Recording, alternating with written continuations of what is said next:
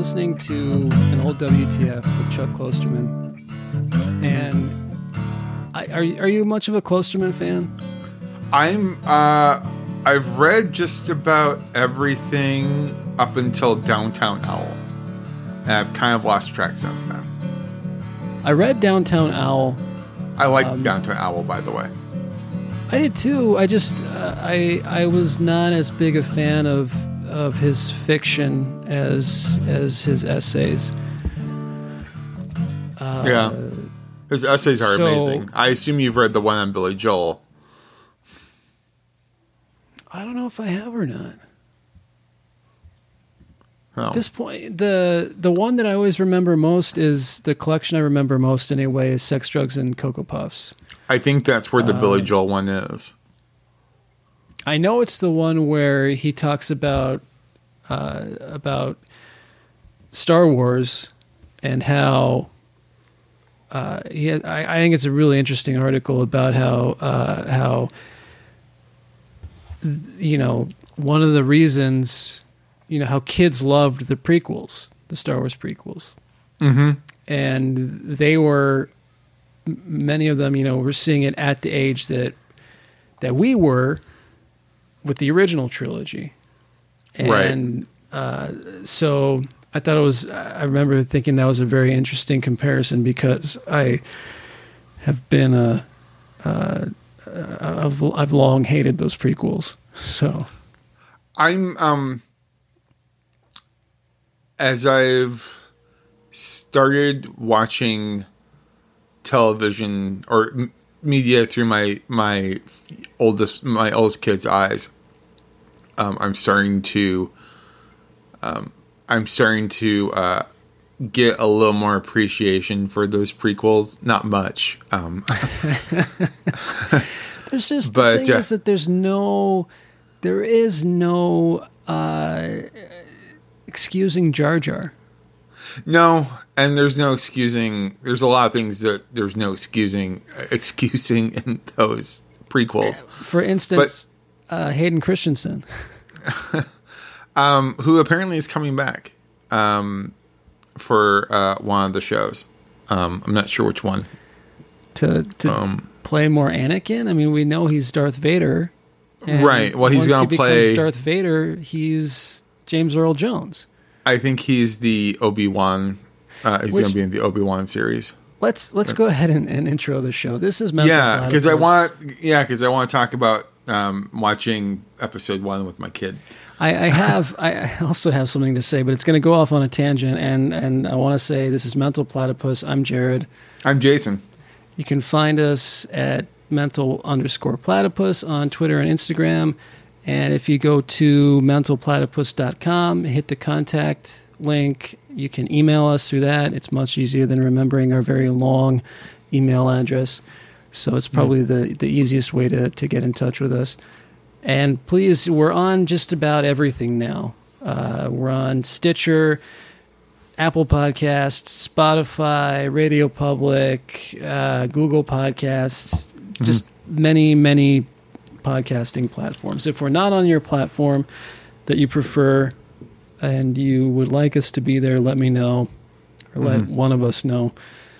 So and soon to be syndicated on hundreds of public radio stations across the country. No fucking way. It's not gonna, we curse too fucking much. It's not. They bleep them out, Jared. We're part of NPR After Dark. That's where your local radio station, your local NPR station, the voices go even lower. So there are no pledge drives, no mercy. It's what they call NPR. No pledge drives, no mercy. We pledge to drive harder. No.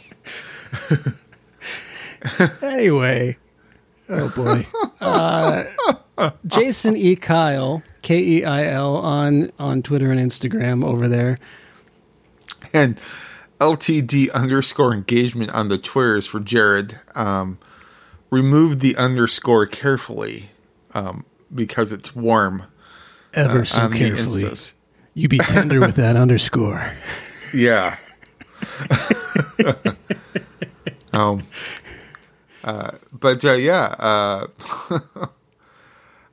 So. Oh, no, wait. Before I forget my train of thought. Yeah. I think, it occurred to me as we were talking, because you know what I long had a problem with? And I'm going to tie this all together, so just stick with me. Okay. I'm ready. I have long been incensed by the conceit of How I Met Your Mother.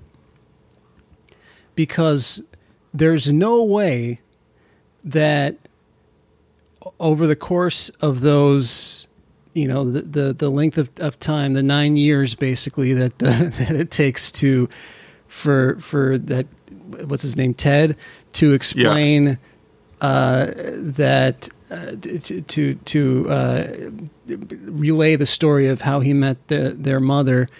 There's no way that guy becomes the dad from Full House. Why can't I suddenly think of his name? Bob Saget. Bob Saget. Thank you. Why that name escaped me, I don't know. It's because I'm incensed by the whole idea. I'm so befuddled by it that I'm sorry, but age does not make you become somebody else entirely. You do not go from being that guy. Was it Josh Radford or something like that? Radner. Josh Radner. Yeah. You do not go from being Josh Radnor to Bob Saget. It just doesn't happen. No.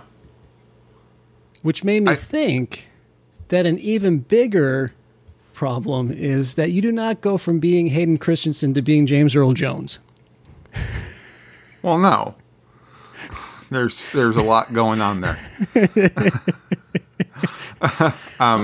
It's a very tenuous link, but it's there. It's connected. I'm telling you, the connective tissue is there.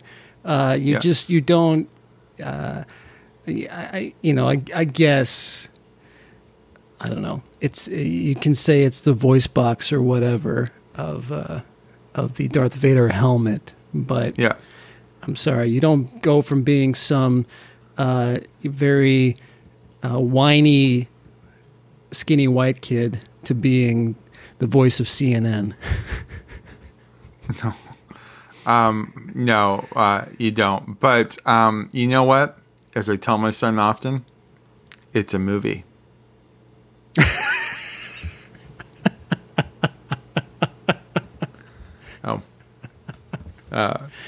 The fact that I want realism from my science fiction. The fact that Paddington can talk and eat and make marmalade sandwiches, I have to remind him, it's a movie. So, it's a movie. I somehow find that more believable. Yeah.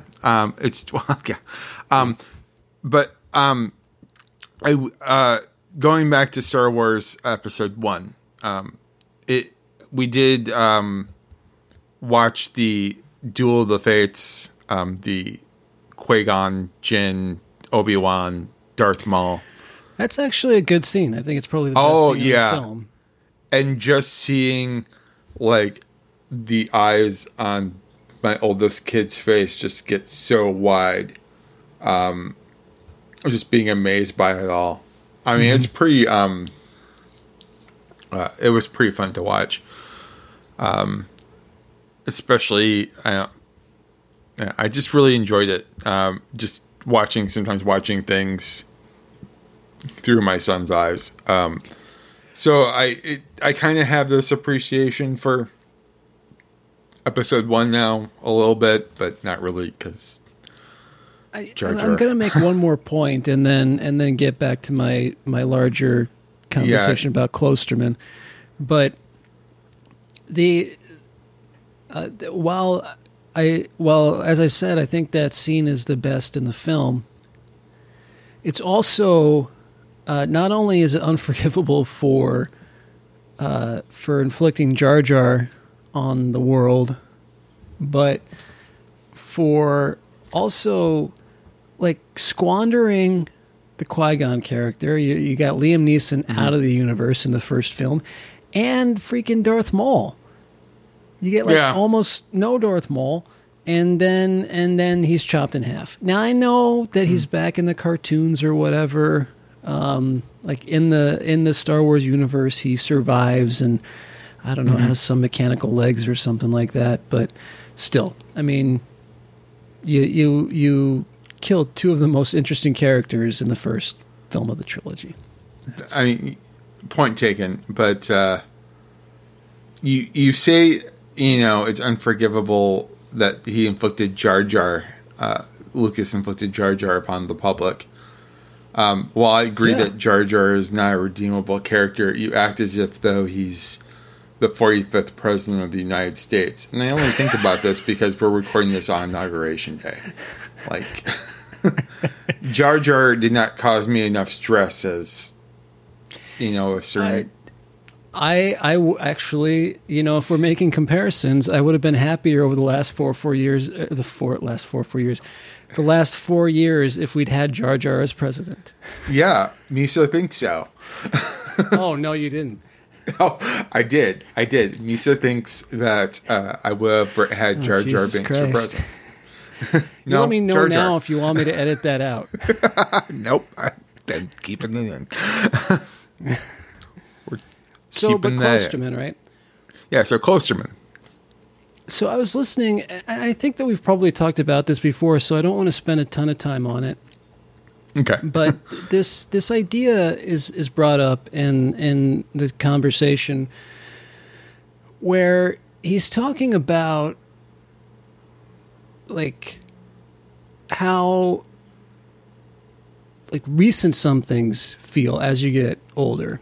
He gave like an example of what's the like the oldest thing you remember that still feels new to you, and he gave an example of like the Strokes still feeling like a new band, or 9/11 still feeling like it's a relatively new event, and that these things are old now, like 20 years old or more in cases. And I was thinking about this, and as I was on my run this morning, and like one of the first things to pop into my head is the first Counting Crows album, August and Everything After, came out in 1993. That still feels fresh to me, and that thing is over 25 years old. It could, have voted in a couple of presidential elections already. It's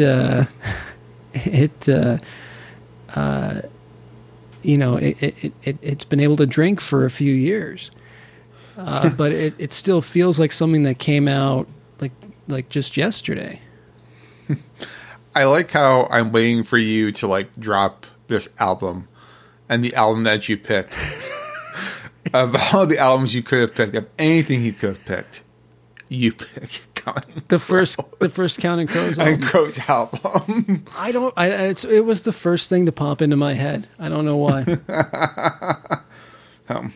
It's funny, and it's funny too because I recently became Facebook friends with with Adam Duritz. No, but it's funny. No, was someone mildly famous who was friends with Adam Duritz, and Adam Duritz apparently comes as my friend suggestions, like, and it's like real, like legit Adam Duritz, like among other like leads in '90s bands like Toad the Wet Sprocket, like just random famous people to me come up in my friend suggestions. That would be Glenn Phillips, sir. Yes, I know. I've interviewed Glenn Phillips. How was he? He seems like a delightful. He was very nice to me. This was like at least like 17 years ago.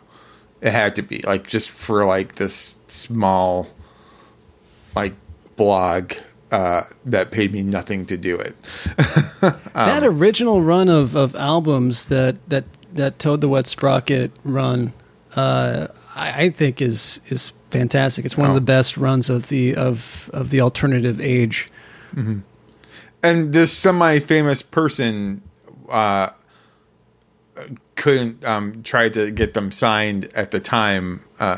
He knew Glenn Phillips and the band, and I think probably Counting Crows at one point too, and he couldn't do it. But I just find it funny that these random lead singers of 90s bands that I loved are now popping up like in my friend request. I'm waiting for John Popper like anytime from Blues Traveler.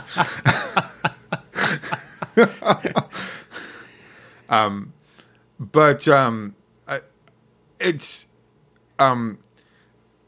it's just funny too that it's funny to me, and it's just funny to me that you picked Counting Crows because I could go back and forth with that band. I do like. There are days that I like them, and then there are days where I just thought like that song was everywhere. And Mr. Jones, yeah, like Mr. Jones is everywhere. But I mean, I think their first 3 albums are fantastic. Mm-hmm. Well, yeah, I mean, and Rain King is great. Round Here is great. Yep. There's stuff off of the second album. I think some of it's even better than the first album. No, I would concur with that. I would concur with that. I'm not. So I'm not trying to knock your choice or anything. I just, I'm not making fun of you for liking Counting Crows or anything here. I didn't feel attacked. I'm just. No. If you picked Tootie and the Now, if you picked Tootie and the Blowfish, I would. It would have been entirely. I would have canceled myself.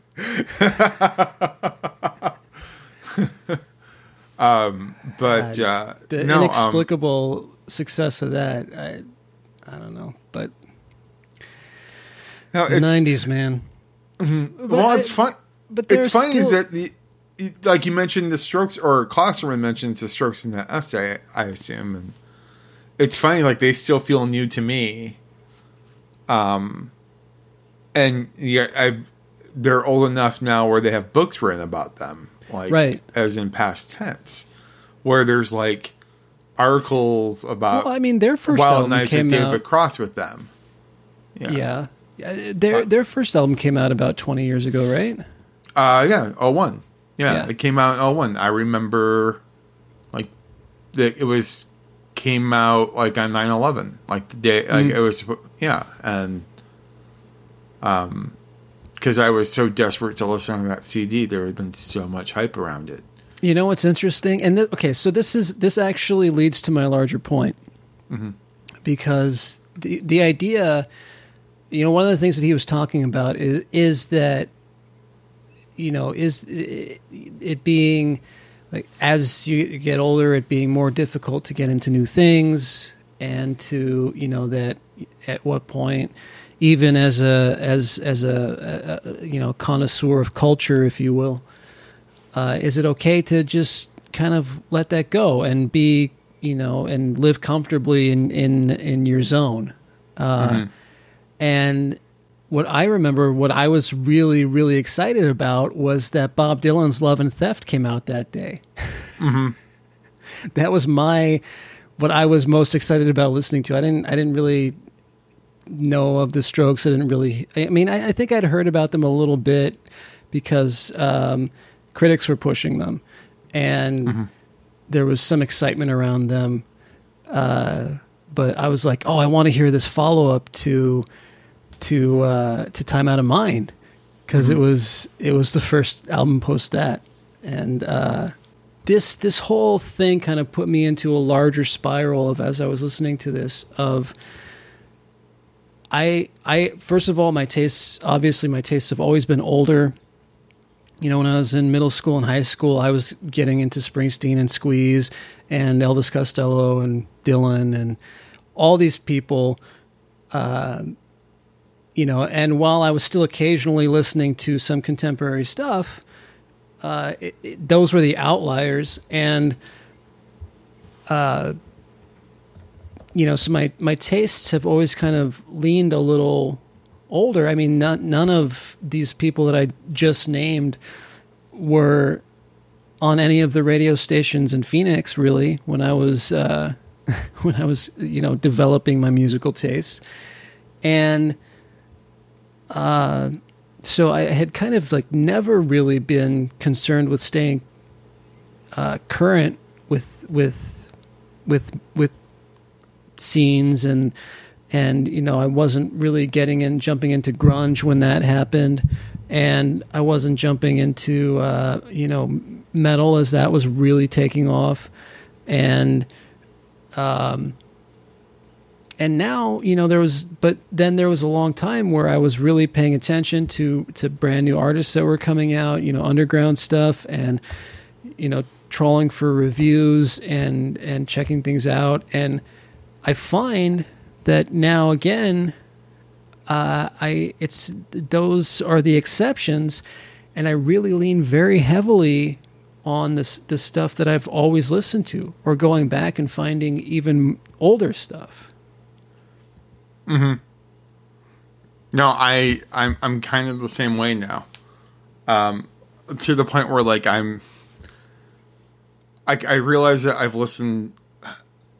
Well, like I think I mentioned it like a couple weeks ago. Like Apple Music now compiles the stuff you've listened to the most, and in a year, and puts them on a playlist like Spotify does. And I realize that like they're kind of the same. And I'm working this year to get out of that rut, because I can only listen to Yacht Rock and Spoon so many times. And it's funny, as I was listening to some of the Daniel Lanois interview on Marin on Monday. It's a great interview. I haven't listened to all of it yet, but I got to the part where they started talking about John Hassel. Mm-hmm. And as soon as I got home from like listening to that, I looked up. I started looking up John Hassel, and I'm just listening to it, and it's blowing my fucking mind. No kidding. Yeah. I mean, I didn't have like any out-of-body experiences as Marin describes. But it's like this jazz electronic hybrid music. It's just so out there and bizarre and great and wonderful. I could just add to the point where like I want more. And I haven't been hooked like that on something for a while. I mean, it sounded really interesting. I'm going to have to check it out. I didn't jump into any of the stuff that they really talked about. And, I've never really dived deep into Eno's work either. I'm more familiar with his work with, as a producer or with Roxy Music.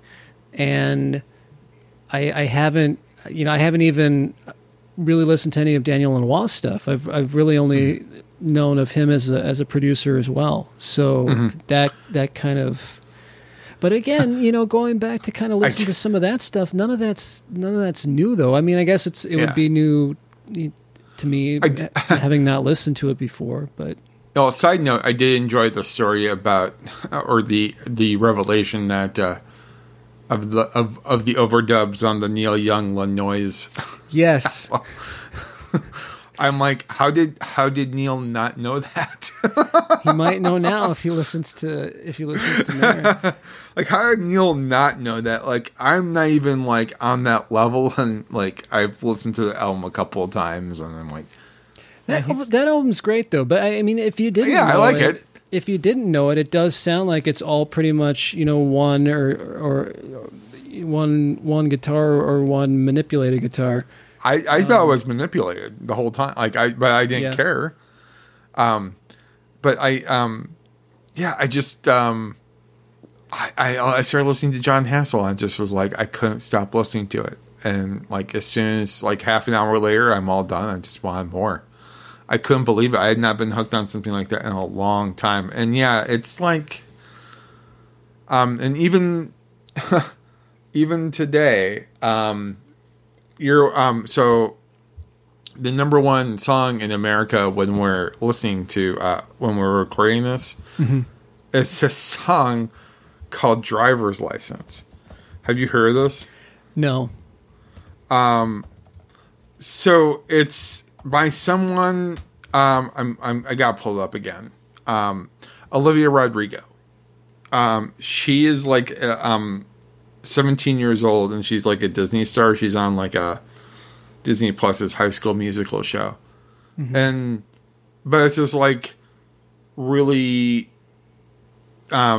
heartfelt breakup song with a cuss word in it, which is like surprising.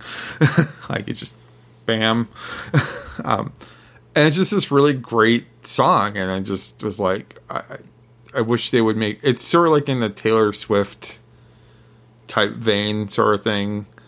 Just she's driving, she got her driver's license, and she's going through the suburbs, and she realizes she's still in love with the boy who broke up with her, and it breaks her and it hurts her heart. And I'm just the story behind it is just like.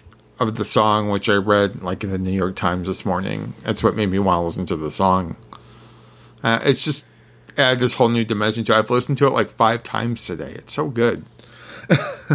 Like it's the type of stuff that Rob Sheffield like writes about on a regular basis, and it's like my new favorite song. Like it's in the complete opposite of the John Hassel I've been like listening to like all week. Sure. Yeah. It made me feel in tune to what the kids are listening to nowadays. but I mean that's the sort of the larger point that I'm driving at, right? Is yeah. That it there's this sort of and you know music is just one aspect of it, but because he was equating it with other things as well. He was talking about like. You know, that there will be, you'll get to a point where there will be some new thing that you're just like, you know what, I'm not, it's just, I don't need to learn that. You know, and brought up the example of Snapchat. And I'm right there with him. I never got into Snapchat. I just didn't care to add something new, and also, I mean, same thing with TikTok. I'm like, why do I need all these things now? Yeah, and I guess it's kind of a thing of diminishing returns, maybe. And you know, also as time goes on, the less and less, you know, less and less interested I am in engaging in social media anyway. Yeah. And so the idea of learning something new, I'm actively pulling away from the things that I was involved in. So it's you know, and for one of the really the first years I can think of, because I don't know how you do at the end of the year, but I've always like pulled up year-end best of lists. It used to be that I would always, you know, I would buy certain magazines. I would buy Q, and I would usually the British ones, so I'd get Q and Uncut and Mojo, but I would also look at Spin and Magnet and you know, various music publications to see their year-end best ofs. Very much less and less frequently Rolling Stone, because Rolling Stones were always, I thought, pretty predictable. And I preface this by obviously being a diehard Bruce Springsteen fan, but you know that any year Bruce Springsteen releases an album, his album is, if not number one, going to be in the top 5 of the year. Well, side note, like when Jan Wenner was still like editor and publisher of that magazine, I think he made U2 like the new U2 album, like the number one album that year. I think it was like 3-4 years ago, and it was controversial because it was nowhere near like being U2's best work. And it was pretty clear, because I think he's the one who wrote the entry on it, that he just put it up there because he's like loves the band. Like dude, like I love U2 as much as the next guy, but I love you too, man. Yeah. You know, for someone who's childless, you sure do have a lot of dad jokes. You know, I'm okay with it. It's just they tickle the funny bone for me. What can I say? But I've also been telling those jokes since I was a kid. Yeah. Now, but you know, so I will listen. You know, or I'll check out NPR's year-end list usually, and I will check out Pitchfork's list. And you know, this last year, I went to all of these places, and you know, I saw a lot of my favorite albums were already in the list. And then, so what I'll do is, just in case I have missed something that I really think I would dig, I'll kind of like go through and check out the albums that I hadn't heard of.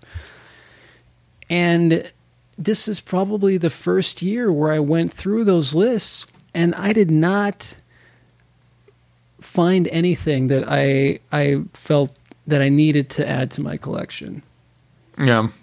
I've stopped doing that. I used to just, like, anything that was like, I used to, like, New Year's Day or the day after, I would go through the list, find out what I hadn't listened to, and just like download it, or you know, because this was like the age of Napster. Like, I would just listen, and you know, or try to find some way to listen to it. And now I just like, but I'm at the point now, like you said, where I'm gonna like what I like. But I mean, it was no surprise to me that nearly everyone picked Fetch the Bolt Cutters as their number one record. That was already predetermined back in March or April. It's a fucking amazing album. I mean, and that was, so, you know, so there, as usual, there were a handful of things I had on there that I already had. But you know, then to kind of go and check out some of the other things, I don't know. I find, you know, I've talked about this on our previous podcast, that I've kind of like been going through and weeding out some of the CDs and things that I have had sitting in my collection for a long time that I just don't listen to anymore, and that I may have liked at the time but don't really dig anymore. And I find that you know, that I'm really consolidating a lot of things down, and my tastes are becoming you know, at one time, you know, at it's like simultaneously I have a very eclectic taste, but there are a lot of outlying things that I'm just like, you know, it's like I figured out what kind of jazz I like. You know, I very much like, you know, 50s and 60s, you know, hard bop, bebop, cool jazz, and even some of the experimental stuff. Like I love Ornette Coleman. I love a lot of the more avant-garde. No.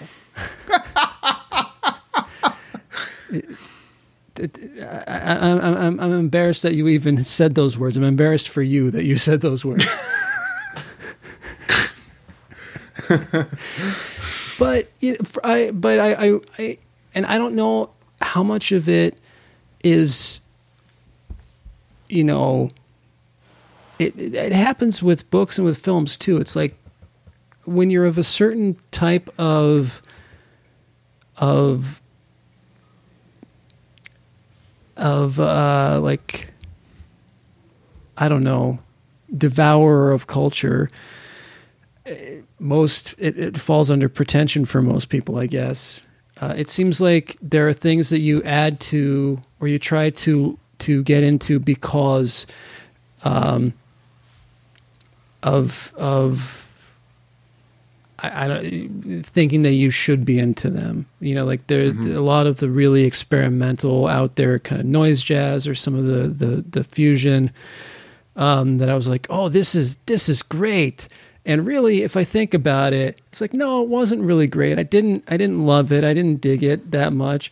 It was that I thought I should dig it, that I thought I was missing something, that it was intellectually imperative that I enjoy this stuff, even though it did nothing to move me in any way or connect with me in any way. And I don't know. It's like,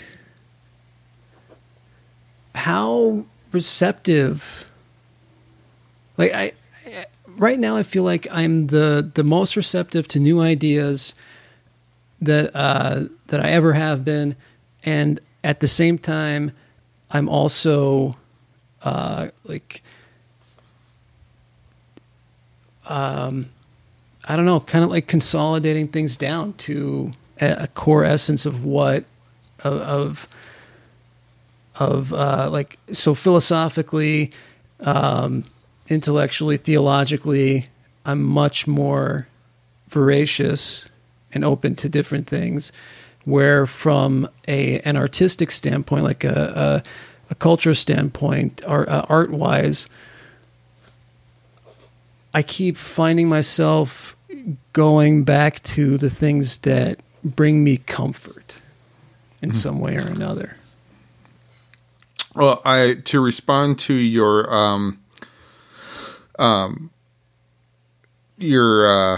first several things that you mentioned there, I think one of the reasons why maybe finding new music isn't such a priority is because for the last, I hate to once again refer back to the last 4 years, but for the last 4 years, there's been a lot more important things going on than finding new art.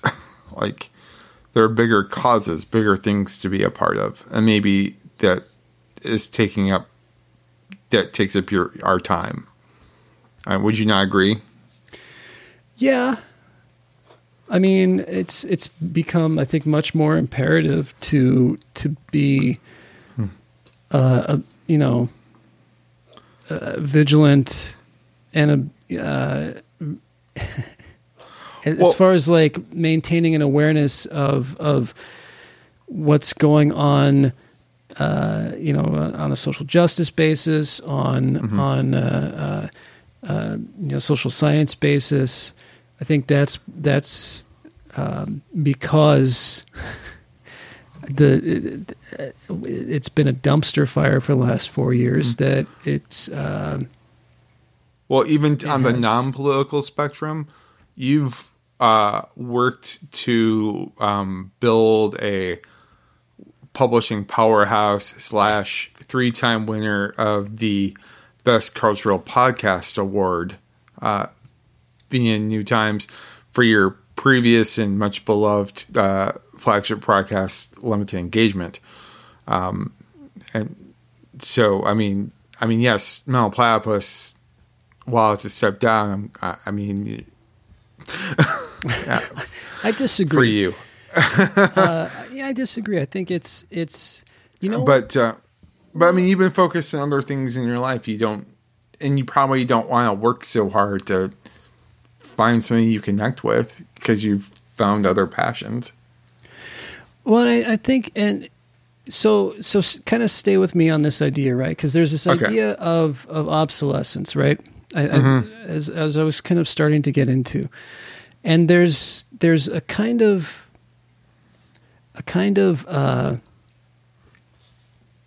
like an idea with technology of planned obsolescence, right? Like things are made with the idea that they won't last as long, so that you'll get the new thing.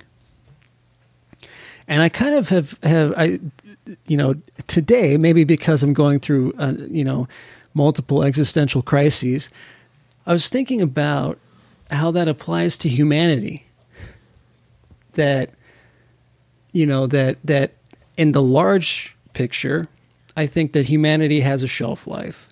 And I think that we have gone a long way as a species to expediting the end of humanity, but that there's also this natural component to it that you and I, you know, were being relatively the same age, and if you look at the way that kind of technology speeds up, like the advancements of technology have sped up, it seems like much like the gap between advancements has shortened, and it seems like humanity should kind of reflect that there's a point at which you and I kind of need to get out of the way for newer voices and for people, for other people to be heard, for other people to influence, you know, taste, and to attempt to shape minds, to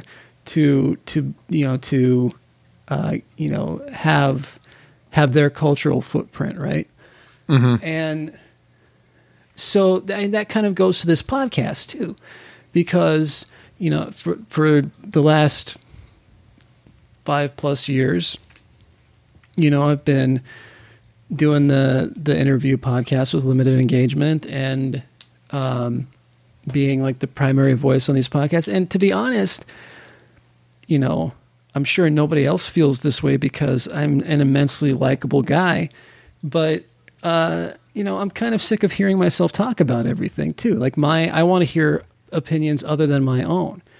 Right. And, you know, as we've discussed, that's the plan with this podcast, is to kind of give platform to have other voices contributing to this sort of arts and culture conglomerate. Mm-hmm. And that's something that I'm much more excited by. I think that it's okay for me to not feel like I have to stay up on everything and always be discovering something new, because you know what? Let somebody else's opinions have a go.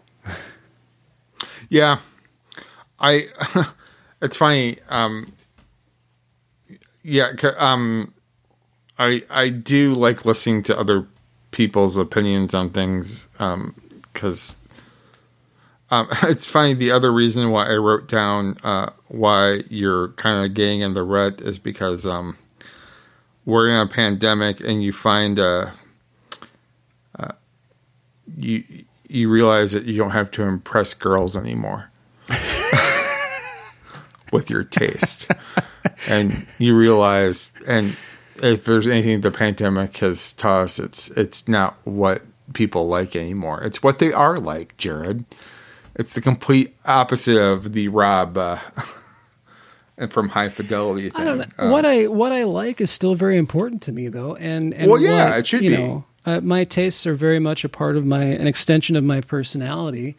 Mm-hmm. But you're right. I don't feel like I need to impress anybody with them. If you know, I like what I like, and this stuff matters to me. The music matters to me. The films I like matter to me. All of these things matter to me very much. They don't matter to me any less than they did when I was 13.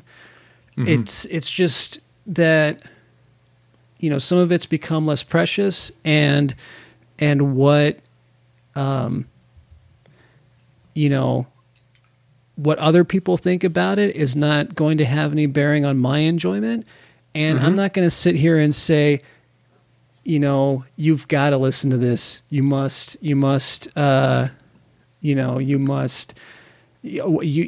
like, I don't know, your favorite Bob Dylan album isn't Blood on the Tracks. What the fuck is wrong with you?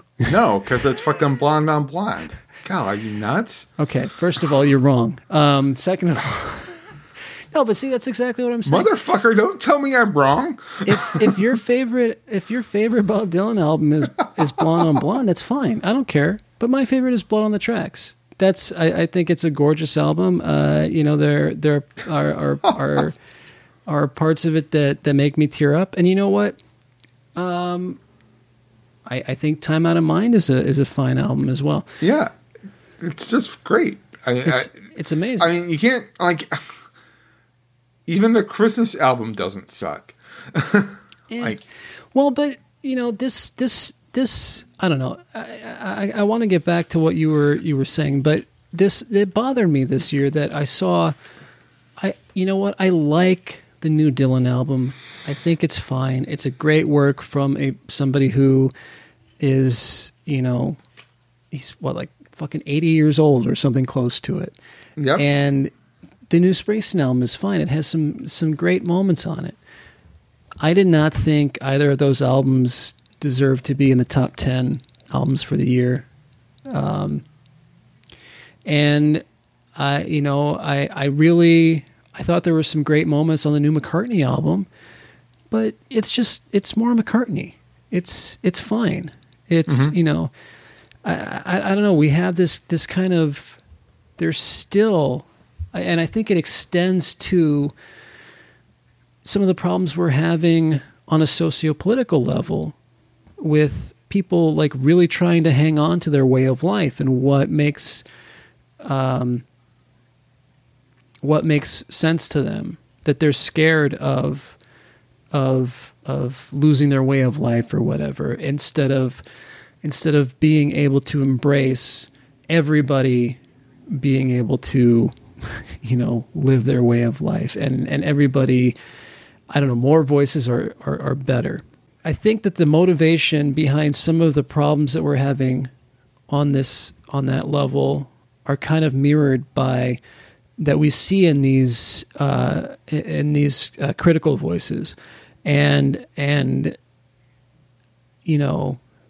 putting these artists on a pedestal and saying that, first of all, lists are meaningless anyway. It's just they're all just made to subjective and a disagree matter of with. opinion. yeah. Yeah, I guess so. But I don't know. I think it's all kind of intertwined. It's the same reticence to I don't know. I've talked a lot.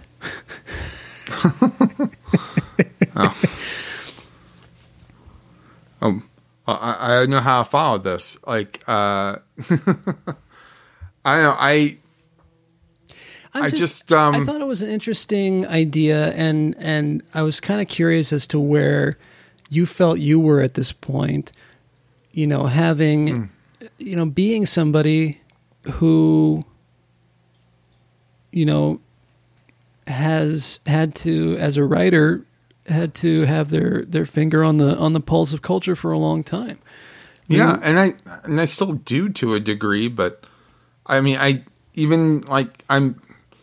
I'm still pitching things about things that happened 20, 30 years ago when I was more emotionally engaged with what I was consuming.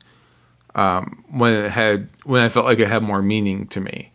Like I pitched this idea about a festival I went to, that was so like ahead of its time, and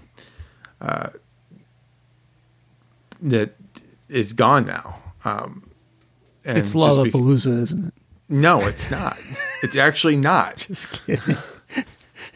Though I've been to Lollapalooza. Thanks. And it's also gone now. Well, the traveling one is I went to the Chicago one for a couple of years. Yeah. But yeah, I think to your point, like technology is, like I have no need for a TikTok. People have told me otherwise. But I'm not going to sign up for TikTok. Like what's the point? I don't know. The point may be for us to have our dancing videos on there. Well, no, and actually, I've been on TikTok recently because I'm researching something, but I have not signed up for an account yet. And there's this other thing coming out, like where your other social thing coming out now, where the business people are hooked on. It's not LinkedIn; it's something else, and it's so unimportant to me that I just don't, I don't even know its name. And I'm becoming more disconnected with social media. I barely post on Facebook anymore, let alone Twitter. And if I do on Twitter, it's just to retweet something about Paul Reiser's birthday or Or yeah, sure, right. Yeah. I don't have this incessant need to share what I'm doing, like what I'm listening to, what I'm watching at every moment of the day, because at the end of the day, someone isn't going to influence what someone else is watching, listening to. Mm-hmm. Not that that's ever I wanted to do anyway. I just want to kind of share what I like. I don't know where I'm exactly going with this, but at the same time, even though I made up the whole thing about, well, I kind of made fun of you about not having any girls to impress, so you don't have to seem like you're like cool with the bands. I've never been terribly concerned about whether or not I was cool. It's kind of beyond my control. I accepted this a long time ago. Okay. See, earlier dad joke. Yeah.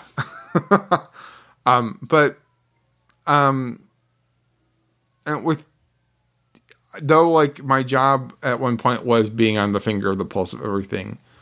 On top of that, I'm raising 2 kids. I'm making dinner. I like doing all these things that I don't want to put so much work into it. Like I want the algorithm to choose shit for me. But the shit that the algorithm is choosing always goes back to The Fix and Gary Newman. And I'm trying really hard to break out of that. Trying to go back to that person who finds something in a record store with art that looks really cool. And being blown away by something. Being okay with getting away from that, though, because I don't feel like I have the time anymore. If I walk out with the album with the cool cover and I get it home and I spend the time listening to it and I fucking hate it, that's time I'm never going to get back. But I'll tell you something. When I was like, I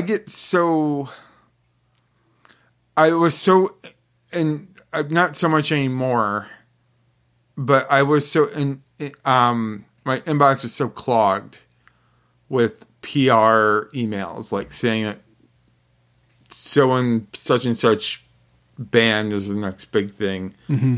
Check out this video by such and such a band. And like I always go back to back to that time with the Strokes and the White Stripes and all these bands that were heralded as the return of rock and roll, or like which is like this thing that gets recycled every decade, probably even more so often now. I got tired. I just get tired of that. Rock and roll isn't going anywhere, like. Well, inevitably, it's all recycled from something else too. It's like, so one of my favorite albums from last year was by a new artist. Her name is S.G. Goodman. Mm-hmm. Yeah. I like that album. The album's fantastic. It's great, mm-hmm. but it's also very much in a similar vein to like Nico Case, who was also, scratched that Patsy Cline itch, mm-hmm. who also, it's like, mm-hmm. I like Kevin Morby, who's, mm-hmm. Relatively recent artist, but, I like him because it kind of reminds me of the first Cotton Jones album. Mm-hmm. It's all stuff that's kind of been done. I think Phoebe Bridgers is fantastic. I love her work. Soccer Mommy is great. They're these relatively new artists that I think are doing great work. But you know what? I realize that the things that I like about their music is not too dissimilar from stuff that I already like. I think for me, I'm really getting sick of, I guess, going back to my point about like my emails and everything. Like, I'm to the point now where like I'm sick of, I guess I don't want to be I want to go back to that sense of discovery. Mm-hmm. I don't want some PR person or some Pitchfork writer or someone just telling me that this is the best thing that they've ever heard. I want to discover it for myself. Like I think the last band that's ever happened to me with is probably of Montreal. Like I saw the cover art of Hissing Fauna, Are You the Destroyer? And I just picked it up because I liked the art. I put it on a CD player in my Cavalier, and I just fell in love with it right away. I just discovered it on my own. And I've been a fan for life since that point. And I just missed that. Well, but you know, you don't have that anymore. Like the discovery's gone away. Sort of. It's certainly been on hold. You know, I think that, you know, that band that I mentioned last week, Ulm, which I listened to, it was great. It's fantastic. Their new album is fantastic. I can't enthuse about it enough. But you know what? I discovered them by having gone to a show. You know, I like I said, I went to see Tweety and heard about Seema Cunningham and checked out her band. I was like, this is great. And I, you know, thinking a lot of the newer music that I really love has been from going and seeing the opening bands for shows that don't exist anymore, you know, and won't for at least another few months, if not for the rest of the year.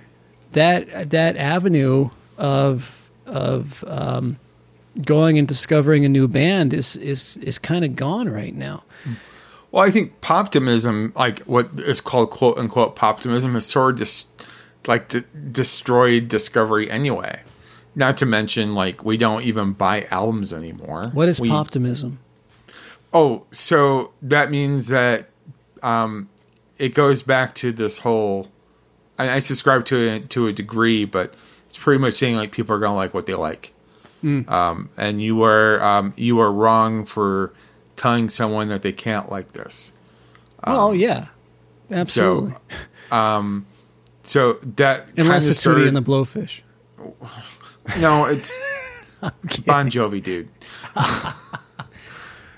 And it kind of started with Taylor Swift because she, when in the beginning of her career, she was not seen as someone who was cool to like.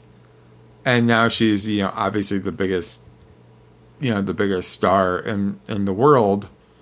But I mean, but enough people like just liked her for who she was because she was authentic, and that they just said, I don't care what you say, Rolling Stone, I'm just gonna like it. And I think eventually what happened is like places like Pitchfork kind of took notice, and they've kind of toned down like the bite of their reviews. Like they've destroyed the Lester Bangs of the world. They've destroyed. They've let criticism. Criticism isn't even like an issue anymore. You don't like.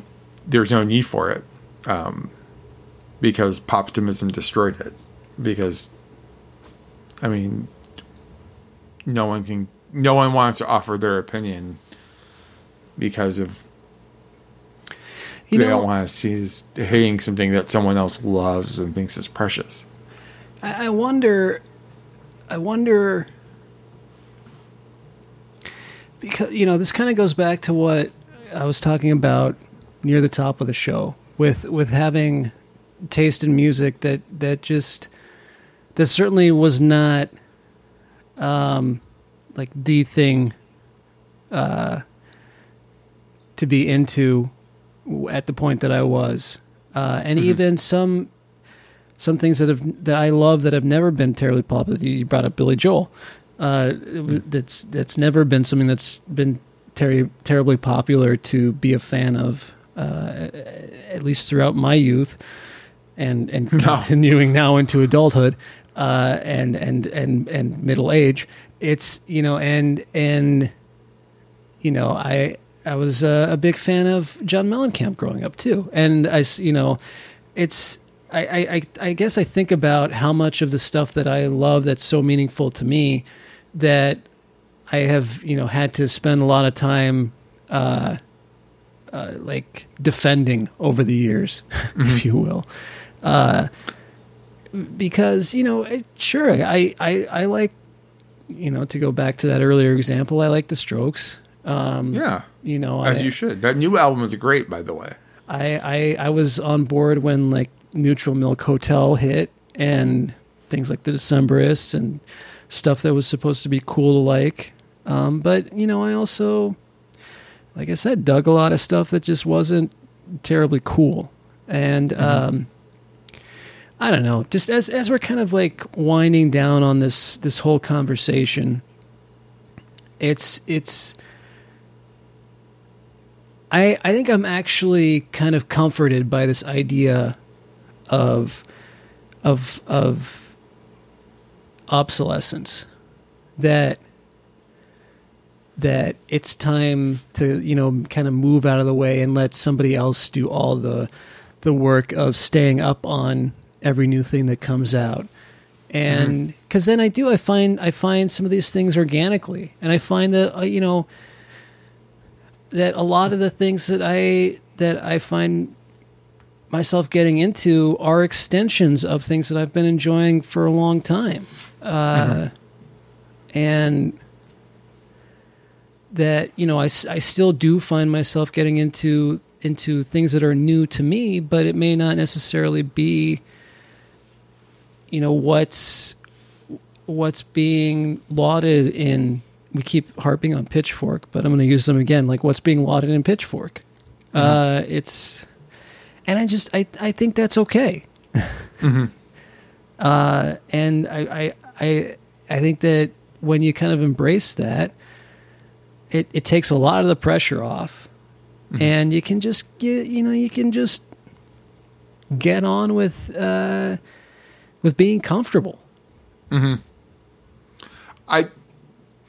It's funny. Pitchfork is probably the one place you could probably go to actually find new music, whereas its competitor Stereo Gum likes to think that they're finding your new favorite artist, but all they do is talk about what album turned 20 years old, right? Like this week, And just to warn you, there already been like 3 in the movie front. There already been 3 like Donnie Darko turns 20 this year articles I've seen. I'm like, which by the way, the one in The Ringer is pretty good. It's an oral history, but I mean, you like what you like, I guess. Like it just,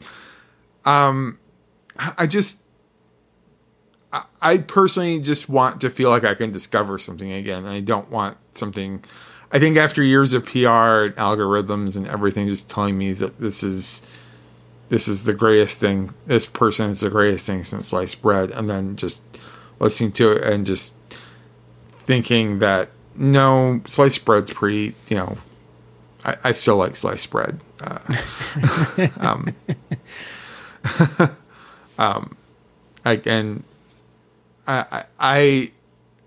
I do want something to discover. I just want to discover something different. And I'm thinking like how I used to go to festivals, and that's how I discovered Tune Yards and just these amazing bands that like I've loved, like I love now, or just because I've discovered them all on my own. I didn't have something being. I think people know when something's being shoved down their throat, and it's the mystery's gone now, I guess. I'm all for moving out of the way, but I also just want things to organically happen again. I don't want to, and that kind of happened with Marin talking with Lanois. Like that's why John Hassel's like my new, like my new favorite persons is Marin and Lanois are talking about it. I'm like describing it about these wire sounds, and I'm like, that seems interesting and new. And it was. I was just like it just made me stop and like go, oh, damn, this is great. Like that actually was going to be my recommendation this week. Was just let's do that then. Let's wrap up with our recommendations. And why do you want to recommend the John Hassel? Because it's like it's not like it's highly influential, but like of the ones that I listened to, I probably enjoyed. Give me a moment. I enjoyed Earthquake Island the most. Okay. And I don't think it's definitely not. I don't think it's the one of the ones that Lanois was working on. But it's tribal and it's jazzy and it's it just melds all these sound like all this world of sound that I can't even begin to describe it. It's maybe it's definitely if David Byrne had taken LSD before working on Remain in Light, it probably would be the kind of be more of like what this album is. But it's what year did that come out? That one came out in I believe in 1978. I'm not going in any particular order. Like I'm just kind of like you're just checking out his oeuvre.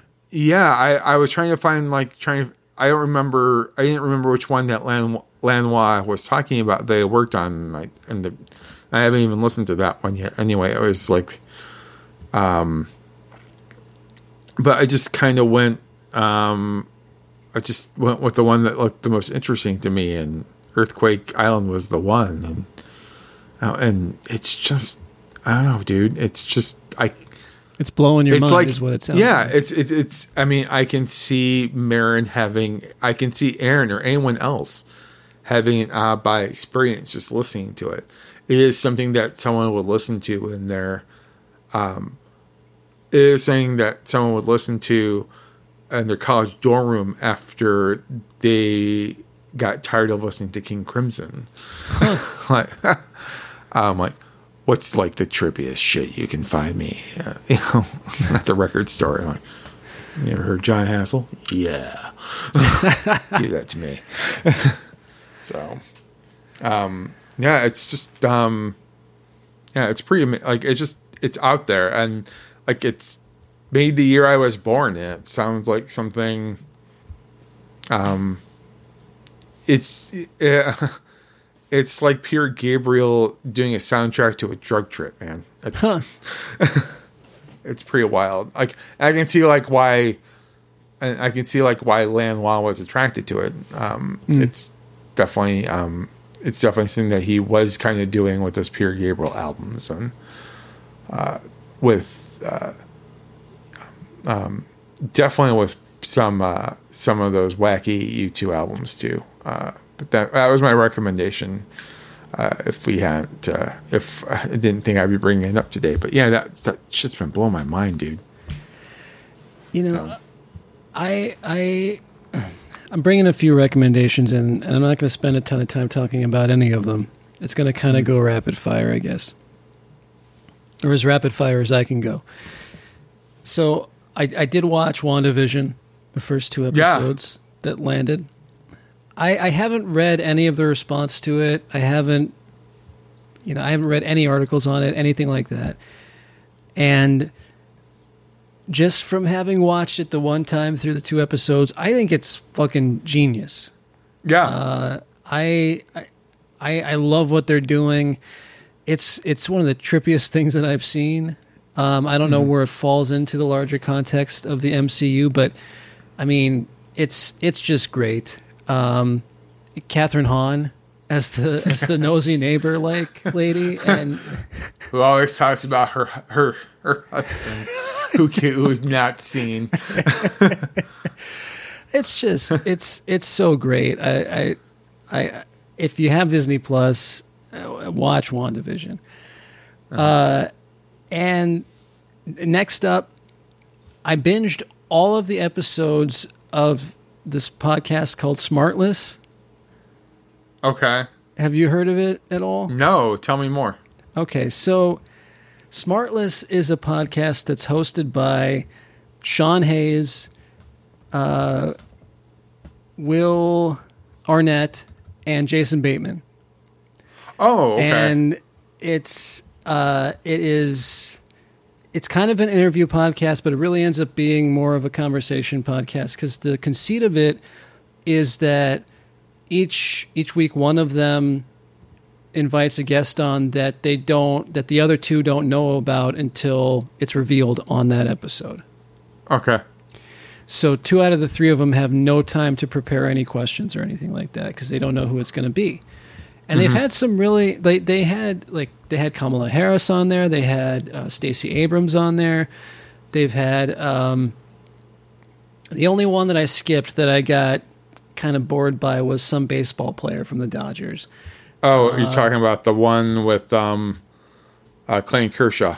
Yeah, that's the only one I couldn't really make it through, but because they were talking sports. But on the other hand, there was one with a hockey player on it that I thoroughly enjoyed, and I guess he's like the general manager of the Maple Leafs now, but he was a player in the '80s, and.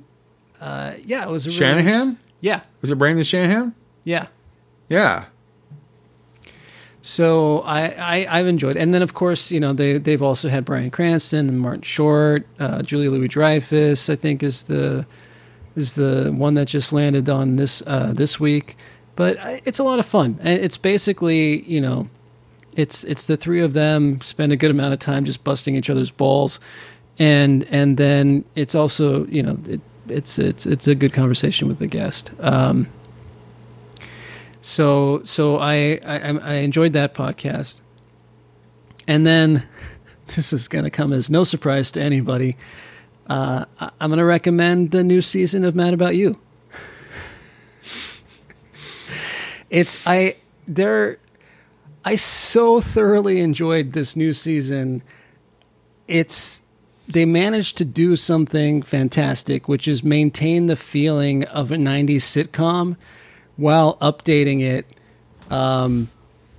And just like, I don't know.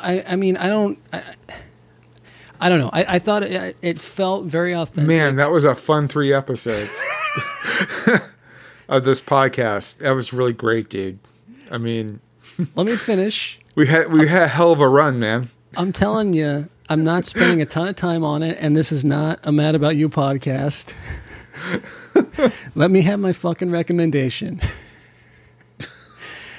And when you let your biases, drop and just enjoy the show, then you will realize I was right.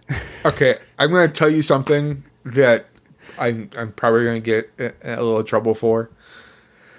But I don't care. It's I'm getting ganged up on now with you and now Kristen are like, well, why don't you watch it? I mean, just give it a chance. I'm like, I did give it a chance 25 years ago. It wasn't funny. You're a different person. You're 25 years different. Seriously, you were like, that's exactly what she was saying. And she was like, kind of like, we're having like this like kind of fight, but we weren't really fighting sort of thing. And I'm just like, and it got to the point where she's like, you're just not going to watch it because that means Jared wins. I'm like, Yes. I don't care. Also, about, it's not funny. I don't care about winning anymore. Well, but dude, like, I found Friends funny like 30 years ago. I thought it was funny. I don't find it funny now. Like, yeah, but you didn't. You just said you didn't think like the little bit of Mad About You that you saw 25 years ago was funny. I think you might. No, and I don't think that's changed. Well, whatever. Again, I'm not pushing you to watch it anymore. I don't care about winning. I'm just saying, for me, let me finish my recommendation here. Okay. I think that, especially as far as a reboot goes, there have been some really, really terrible reboots. Some shows that just never should have been brought back. And I was ready to feel that way about this new season. I was ready to be like, you know what? It is, the last episode aired in 1999, so even it's 20 years beyond the final season, and I was like, I was ready to dislike it, and to find that it didn't live up to the original, and having just recently binged all the way through, I will freely admit that I think the last few seasons were not stellar. They did not compare to the first few seasons. And this new season, I think, is as good as some of the early seasons. For one, it's only 13 episodes. I don't feel like there was any filler in it. It was great to see these people again. I think Paul Reiser has become a much better actor than he was in the original run. Mm-hmm. It was nice to see Helen Hunt. They kind of really, they really just seemed to effortlessly fall back into the dynamic of what I thought made them a cool couple in the original show. And I think that they do a really good job with the whole, idea being that now their daughter's going off to college and they're becoming empty nesters, and like what happens to a marriage that has become defined by raising that child. What do you do now, and how do you function as a couple? How do you click as a couple? Do you click as a couple? And the exploration of that, I thought, was very compelling and well done and interesting, without losing the feeling of a sitcom. They even go so far. It's multicam. It has an audience. That it maintains a lot of that feeling. Richard Kind is back. You get.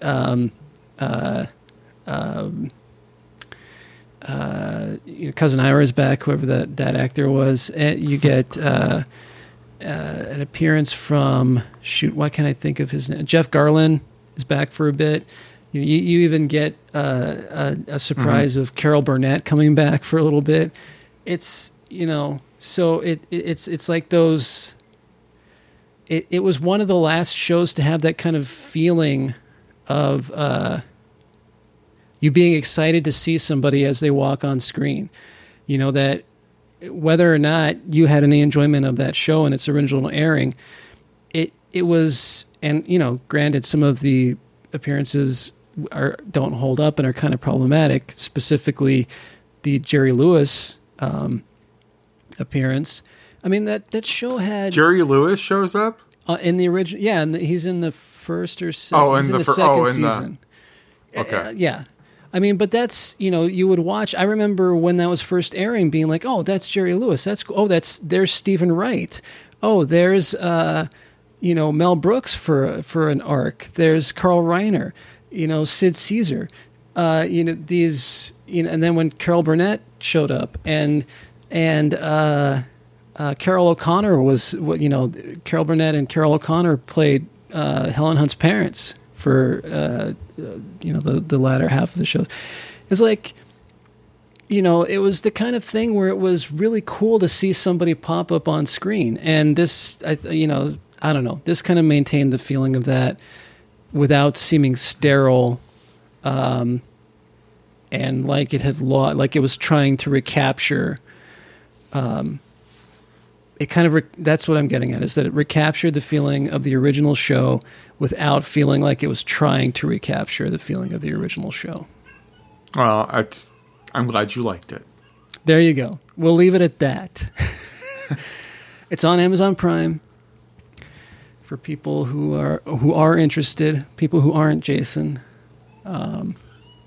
It's out there, and I highly recommend it. It's worth watching it.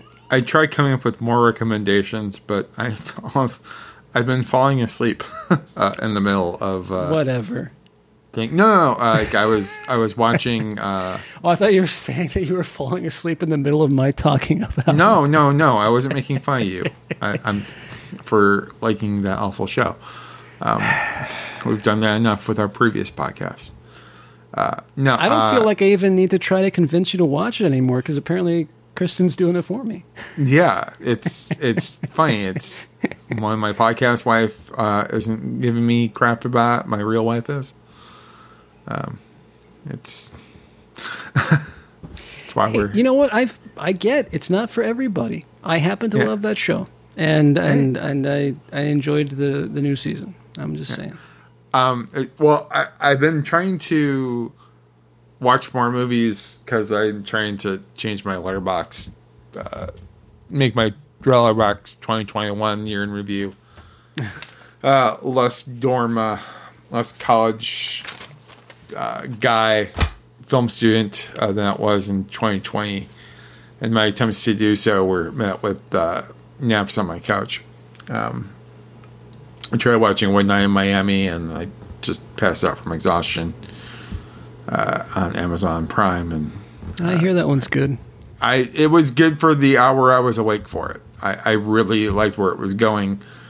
I like the actors who were playing. The actor who was playing Ali, I forget his name, was really great. Definitely 10 times better than Will Smith in that movie from a while back. I really was enjoying what I was seeing, but I didn't get a chance to finish it. So I'll go back and revisit and get back to you. Paddington, and also I also would like to recommend the Buffalo Bills to our audience. I'm on that bandwagon as far as football goes. Yeah, they're. I think they have a chance to go to the Super Bowl this year. They've been really fun to watch during the playoffs. That's why So I recommend the Buffalo Bills. But there's really something I'll watch this year. And they're playing against the Chiefs on Sunday, but who are the reigning Super Bowl champs. But I don't think that Mahomes is going to be quarterbacking for the Chiefs because he got a concussion in the last game. Now I'm falling asleep. So, I had to listen to 10 minutes of you talking about you. You can listen to 5 minutes of me talking about sports. Yes. On that note. Fair enough. Plaid peeps. Keep it mental. Yeah, very mental.